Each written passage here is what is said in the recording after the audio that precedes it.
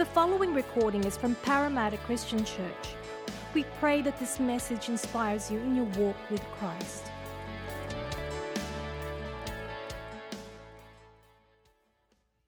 Nearly a year since my mum passed away, and I've been thinking a lot about that and I guess preparing for that anniversary. And one of the things that still strikes me is her incredible faith at the very, very end of her life. And she had such an incredible assurance in her eternal destiny, in being with Jesus, in the midst of all the emergency care and the prognosis not being good and the grief of separation and all of that. She was so assured. It was just incredible. And it just made me think about my own assurance and ask that question, do I have that? That kind of assurance, that kind of strong hope, that kind of assurance of God's love no matter what. A sense of being confident of God's care and protection in the face of incredible difficulty and even in the face of death. If we're honest, we would admit that as Christians, and we don't even need to be honest, it's kind of obvious that we're not immune from facing fear and anxiety and worry. Christianity is not a magic bullet that gives us a free pass on some of the realities of life. And if we're honest, we've probably wrestled with doubts in those moments, whether it's because of a horrible moral failure after becoming a Christian. You know, no matter how bad we were before becoming a Christian, somehow even our lesser sins after becoming a Christian haunt us even more. And we're riddled with guilt and condemnation, whether we doubt God's love in those moments, or whether when our world seems like it's imploding and falling apart, whether we wrestle with God's care for us and His ability to protect us from those harsh realities, or whether we wrestle with God's concern and His good pleasure in us in those moments when we feel like we're missing out and we've been overlooked and we go without. We've all wrestled with those doubts and those insecurities and those fears and those anxieties. And I want to share with you the incredible, powerful truth and implications that flow out of adoption that speak to this. And we've been journeying, if you're visiting with us today, through this series called Adoption or Adopted. And we've looked at different aspects that flow out of this truth and this doctrine. And one of them was the security we have of God's love for us. And Anuj preached on that powerfully. And then a few weeks ago, we looked at the eternal hope that we have because we're adopted, that we will be reunited with our Father and our brothers and sisters in this incredible eternal family reunion. And that hope that steadies us. And then last week, Lewis preached so amazingly and powerfully on holiness and this internal, but more so this external application of holiness that flows out of our identity as God's kids, because that's who He is as our Father. And this week, I want to look at assurance. I want to look at how we can be secure because of this doctrine of adoption and election. It's the same thing. And you'll see that. In Romans 8, this is the passage we've been sitting with all over the weeks. Different people have kind of dipped in here, but I want to kind of spend a bit more time in this passage. We're going to focus particularly on verses 31 to 39, which are just so profound and so powerful. And this is probably one of the most familiar passages in Romans anyway, for many of us, and for good reason. It says this, what then shall we say in response to these things? If God is for us, who can be against us? He who did not spare His own Son, but gave Him up for us all, how will He not also, along with Him, graciously give us all things? Who will bring any charge against those whom God has chosen? It is God who justifies. Who then is the one who condemns? No one. Christ Jesus, who died, more than that, was raised to life, is at the right hand of God, and is also interceding for us. Who shall separate us from the love of Christ? Shall trouble or hardship or persecution or famine or nakedness or danger or sword? As it is written, for your sake we face death all day long. We are considered as sheep to be slaughtered. No. In all these things we are more than conquerors through him who loved us. For I'm convinced that neither death nor life, neither angels nor demons, neither the present nor the future, nor any powers, neither height nor depth, nor anything else in all creation will be able to separate us from the love of God that is in Christ Jesus our Lord. Just setting a bit of context, Paul is very aware that as Christians we're not immune from hard realities. He writes this chapter really to address pastoral concerns for Christians who are wrestling with doubts and fears and insecurities.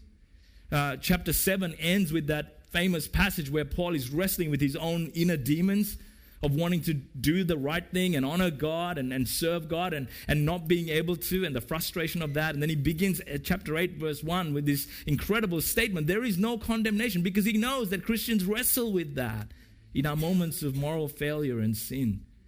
And then he goes on in chapter 8 to talk about this battle between the flesh and the spirit. And what we're talking about here, the context is that Paul is addressing those who are genuine followers of Jesus, genuine disciples. And I want you to keep that in mind as we talk about things like election, as we talk about adoption, as we talk about these things, because that is the assumption that these people have committed themselves to Christ, have trusted Jesus as their Lord and Savior, and have believed and trusted in the work of Jesus on the cross.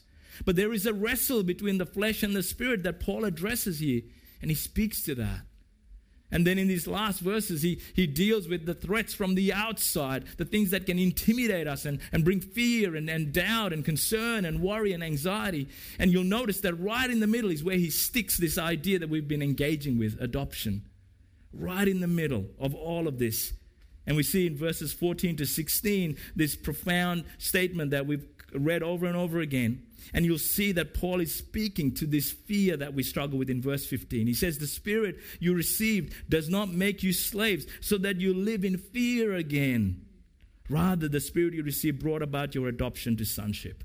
You see, Paul recognizes that it's easy for us to be gripped by fear and worry. And he says, but remember who you are. Remember you're adopted. Remember you're a son of the living God. And that ought to fuel and empower and direct your security as you live in a broken world where crazy things will happen on the outside. And you will wrestle with your own guilt and condemnation on the inside. And yet, he says this adoption idea, if you grab a hold of it, the tighter you grab a hold of it, the more secure you'll be in the face of all of that. And so that's the context. And so when we get to our passage, Paul asks these 4 profound questions that speak to just about every fear that we might experience as Christians. And I want to do things a little bit differently, as you've noticed already. Normally we have a time of reflection at the end of a message. But as I've prepared this, these things are so profound that I want you to have a Salah moment, like the Psalms talk about. You know, when they write something so awesome that they just say, man, you got to just stop and think about this for a moment. Well, we're going to have those Salah moments at the end of each of these questions, because I want you to just sit and think about it, because that's what Paul wants you to do. Because he begins by saying, what then shall we say in response to these things? He's saying, I've just articulated this profound doctrine. What do you think about this? Think about this. And let me help you to think about it by asking you these questions. And so he does. The first question he asks us, if God is for us, who can be against us? If God is for us, who can be against us? Now this question strikes to our fear of opposition. Because he knows that people will be against us. Spiritual forces will be against us. Satan will be against us. Circumstances will be against us. There will be opposition. But Paul is saying, you don't need to fear the opposition. Why? Because he says, if God is for us, who is the God he's talking about? It's the God of the Bible. The God who spoke creation into being. The God who's the Lord of the universe. The God who rescues his people out of the most powerful political powers. the God who parts seas, the God who rains down fire, the God who can send bread that sustains life out of nothing, the God who controls animals. Read the end of Job if you're not sure which God we're talking about here. Read the New Testament, the God that Jesus reveals to us, the one who speaks and calms storms and walks on water and raises the dead and gives sight to the blind. And Paul says, that's the God I'm talking about. If God, that God, and then he says he's for you. That's covenantal language. He's for you. He's pledged himself to you. He's covenanted himself to you. He's promised to be your father and your provider and your carer and your nurturer. And the only way you can doubt is if you really believe that God will fail his promise. So he says, think about that. Hebrews 6 might help you here to know how impossible that is. People swear by someone greater, the writer says, than themselves, and the oath confirms what is said and puts an end to all argument. Because God wanted to make the unchanging nature of his promise very clear to the heirs of what was promised. He confirmed it with an oath. God did this so that by two unchangeable things in which it is impossible for God to lie, we who have fled to take hold of the hope set before us may be greatly encouraged. And he says, we have this hope as an anchor for the soul, firm and secure. What's he saying? He says, God can't break his promise. And so Paul says, think about this. If that God that I've been talking about, the God of the Bible, is for you covenantally, pledged himself, promise-keeping God, then who can be against you? You've got the biggest dad in the universe. Which bully do you need to fear in the playground? Think about it. This is what J.I. Packer says. And then I've got a scripture for you to just think about. What is being proclaimed here is God's undertaking to uphold and protect us when people and circumstances are threatening, to provide for us as long as our earthly pilgrimage lasts, and to lead us finally into the full enjoyment of himself. However many obstacles may seem at present to stand in the way of us getting there. And listen to this. The simple statement, God is for us, is in truth one of the richest and weightiest utterances that the Bible contains. If God is for you, who can be against you? Who do you need to fear? Who can threaten you? Who can intimidate you? Who can come against you? Think on this thing. Take a moment. Read that over and over. Think. Think about your life. Who you fear. Who intimidates you? Is it your boss? Is it a bully at school? Is it someone at university who seems to be so smart that you'll undermine every one of your arguments? Who is it that you are intimidated by, that you're afraid of, that you cower from? Think, who can be against you when God is on your side?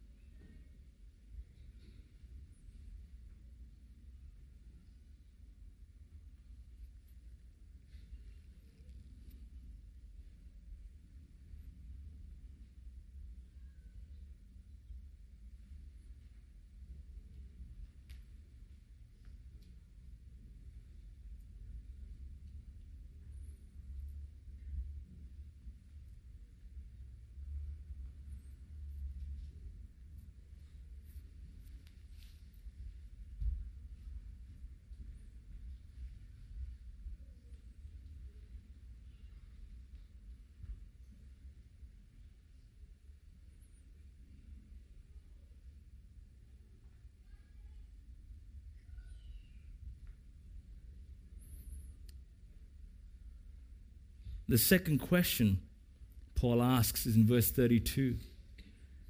He who did not spare his own son, but gave him up for us all, how will he not also with him graciously give us all things? All things. See, not only is God our almighty protector, but he's also a gracious, abundant provider. You see, this speaks to our FOMO, right? You know FOMO, fear of missing out. That's what this speaks to. See, this speaks to the Christian's concern that if I go all out for Jesus, I'll miss out.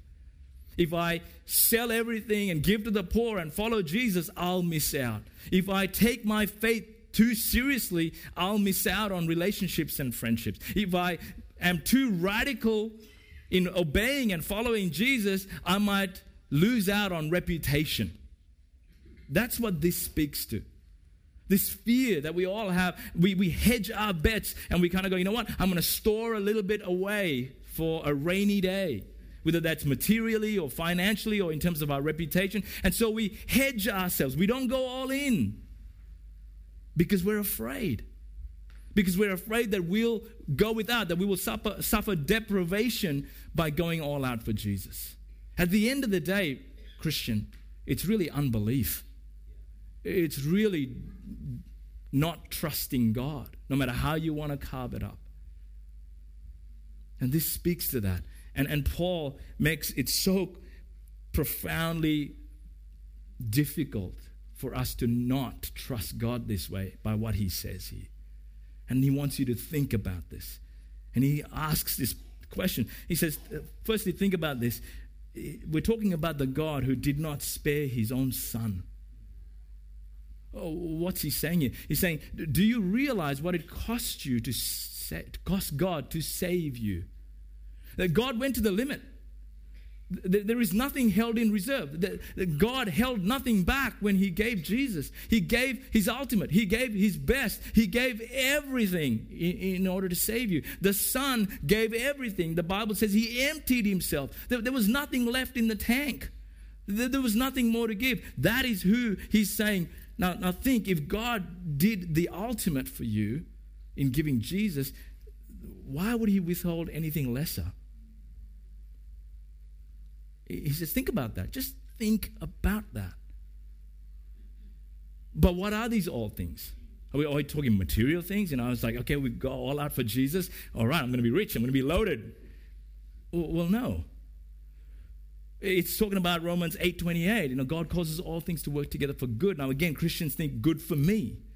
It's not. Again, think about what Paul is saying. He's saying, if Jesus is God's ultimate, then anything less than that is less than that. So Jesus, if God is giving his best, then everything that he wants for us that's good and right and pleasing and satisfying is going to be found in Jesus. That's the good. It's all the good that God can think of in his infinite wisdom and his infinite goodness. And sometimes all the things that all that God thinks is good, we might not necessarily think is good. But see, God wants your deepest joy. He wants your eternal happiness. He wants you to have the best life. And Paul says, listen to what he says, graciously give us all things. And he says, how will he not also, along with him, give us everything? You see, everything that God has for you is in Jesus. There's nothing else that God has for you that's outside of Jesus. It's all in him. And when Jesus died and rose again, he secured God's full inheritance for you. There is nothing that is held back from you. I remember growing up in Pentecostal circles, and we talk about God's plan A, plan B, plan C, plan D kind of thing. And, they talk about, you're going to get to heaven one day, and you're going to open your mansion, and there's all these gifts wrapped up that you never got because you never asked and never prayed for. You've heard that kind of stuff? Maybe you haven't. I grew up hearing that stuff and go, wham, what am I missing out on? All this stuff that God has for me. Well, Paul says, that's bogus. Everything that God has for you is given to you in his Son. That's why Jesus can say to know the Son is to know life. It's me. That there is no better thing for you to have. And so Paul is saying, so because God has given you Jesus, he's given the ultimate, he's given you the best, what else is there for him to hold back from you? How securing is that in those moments when we think that God's holding out on us? That we're missing out somehow because we've trusted God and we've gone all out and we don't have what somebody else has. How reassuring that we can rest in what God thinks is good for us in his infinite wisdom and his infinite goodness. And that even God's apparent withholding is in some way good for us. Here's Packer's quote. Next one. Sorry, I skipped that one. One day, so this is going to heaven thing, seeing the packages in your storeroom. This is what Packer says about that. One day, we shall see that that storeroom is empty, really. That nothing, literally nothing, which could have increased our eternal happiness has been denied us. And that nothing, literally nothing, that could have reduced that happiness has been left with us. You will never need more than he can supply. And what he supplies, both materially and spiritually, will always be enough for the present. What an incredible truth. Salah. Reflect on this.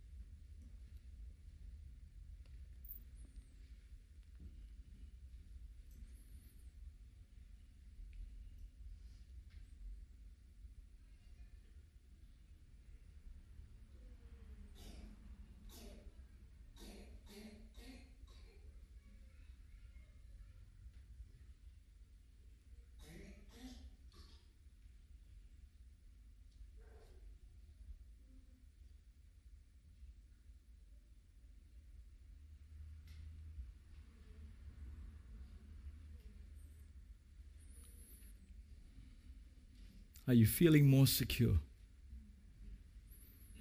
Well, if not, it gets better. It gets better. Third question.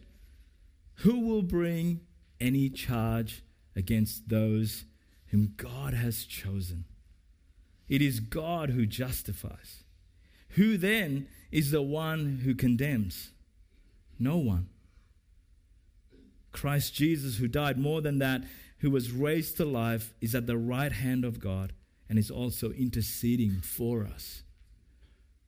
This question speaks to our fear of ultimate rejection. This fear that maybe God will one day wake up and realize that he made a mistake with us, that he chose badly, that he discovered things that he didn't know about us, and that he will change his mind about our adoption and reject us. Or that something we do or something we don't do is going to make God love us any less. That's what it speaks to. And Paul says, come on. Come on. Think about it. Think about it. Think about that fear. Think about how your adoption speaks to that fear. And he says, God is the ultimate authority. He's the supreme authority. There is no higher court of appeal. There is no other judge. And he says, think about it. This is the same God who has chosen you. It is the same God who has justified you. Now he's referring back to the plan of salvation that he's mentioned in verses 29 and 30. And he says, for those God foreknew, he also predestined to be conformed to the image of his Son, that he might be the firstborn among many brothers and sisters. And here it is. And those he predestined, he also called. There's that word. And those he called, he also justified. There's the other word. Those he justified, he also glorified. That's the last bit. That's the bit that we are sometimes not confident that God will actually finish the job. But notice what Paul does there. He says it in the past tense. It's already done. Paul is so sure that God is big enough to finish what he started that he can say it's already done. So what are you afraid of? It's already done. Let me say this. Paul says here that God will never discover anything about you that will change your status before him. Because he's the all-knowing one who knew everything, past, present, and future, that you have done, haven't done, that you will ever do, and he's justified you in the face of that. It's not going to change the verdict because it's a done deal. And so Paul is saying, yeah, you can have that fear. You can fear that God will reject you one day only if you think that God cannot finish the job that he started with you. If you think, you know what, yeah, I'm not really confident that the God I've believed for my eternal salvation is actually going to be able to take me home in the end and glorify me with the Son. Then you can say, oh man, I'm always going to be afraid. But Paul says, think about that. Just think about that. God has justified you, and not even Satan has any opportunity to appeal before another court, because the supreme judge has declared me righteous. But he says, look, I'll give you another reason. He says, because it's not based on your righteousness. It's not based on you doing or not doing all the right things. It's based on who? On Jesus. Because he's the only one that has the right to condemn you. And Paul goes, how ridiculous would that be? That the one person who can condemn you is the one who died for you. So think about that. The one that John 5, Jesus says, all judgment has the Father has entrusted me. He's the only one. And he's the one that died for you. So really, do you think there's anyone else that can condemn you? The only one who can, he's the one who died, who was raised to life, and is now enthroned at the right hand of God. And what is he doing? He's praying for you. So come on, Paul says, really? You have no reason to fear the rejection of God, ever. Ever. Because it's based on God's work of salvation, and it is based on the finished work of Jesus on the cross that you and I have believed and trusted. And so we are justified. And there will be no one that can ever come before the courtroom of heaven and say, but did you know this about them? Did you know they said this, they did that, they neglected? Did you know this gross, horrible sin that they committed? And the judge will say, yeah. And I justified them anyway because of Jesus. How securing is that? This is what Packer says. Nobody can alter God's decision over his head. There is only one judge, and nobody can produce new evidence of your depravity that will make God change his mind. For God justified you with, so to speak, his eyes open. He knew the worst about you at the time when he accepted you for Jesus' sake. And the verdict which he passed then was and is final. Final. Think on this.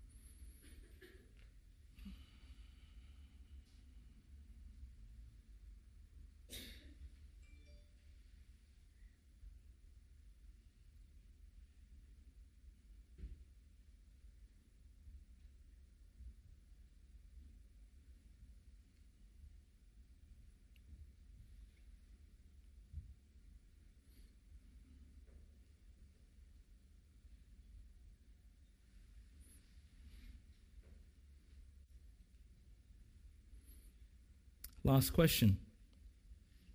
Verse 35. Who shall separate us from the love of Christ? Who shall separate us from the love of Christ? This speaks to our fear of the unknown, the what ifs, but what about? And so Paul lists a whole bunch of what ifs. And he covers everything. He covers natural and supernatural forces. He covers physical, spiritual, temporal, eternal, present, future. And in case he misses anything, he says, well, let me just be clear. Nothing else in all creation will be able to separate us from the love of God that is in Christ Jesus our Lord. Nothing. Can I say it any other way? No, nothing.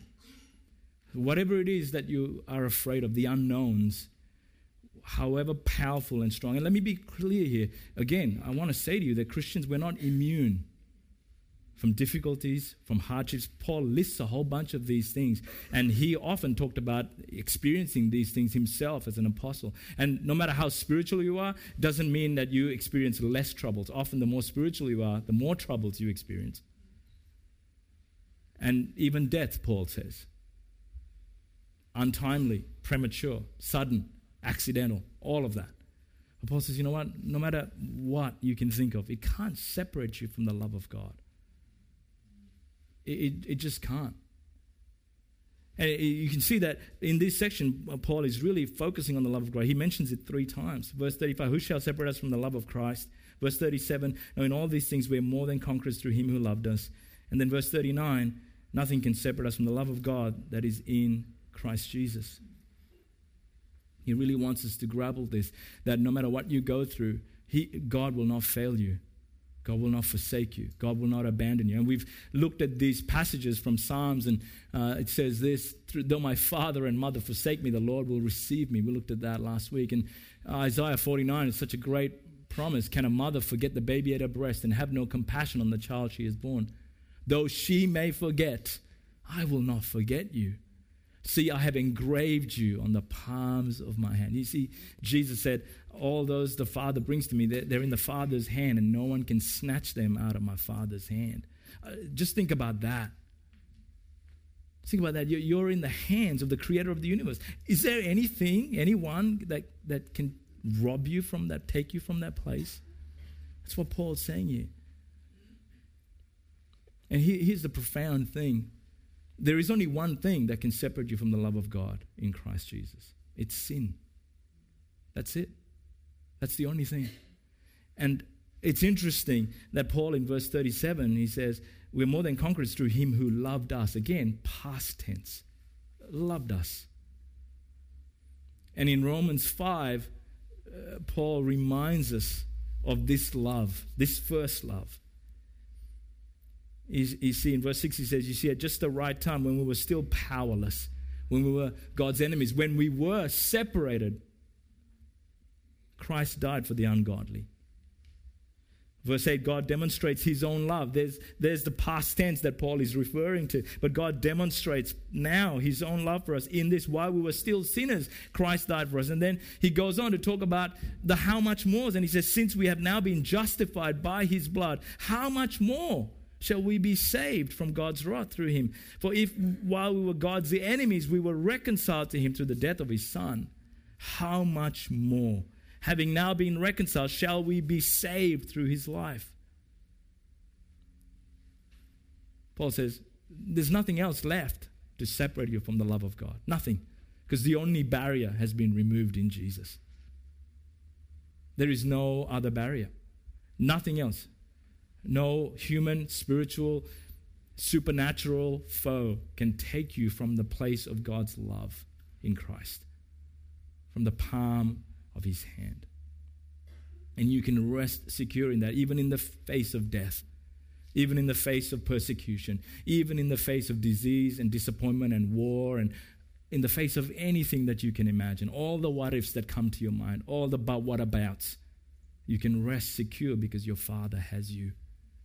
And his love for you is strong, and it will never fail you and never disappoint you.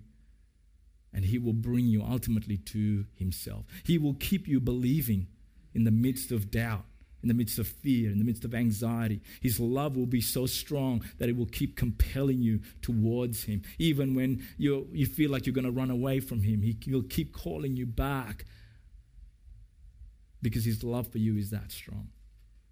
And he's given us the Holy Spirit. And so we end where we began, with this incredible truth that this doctrine of adoption can only be understood through the Holy Spirit.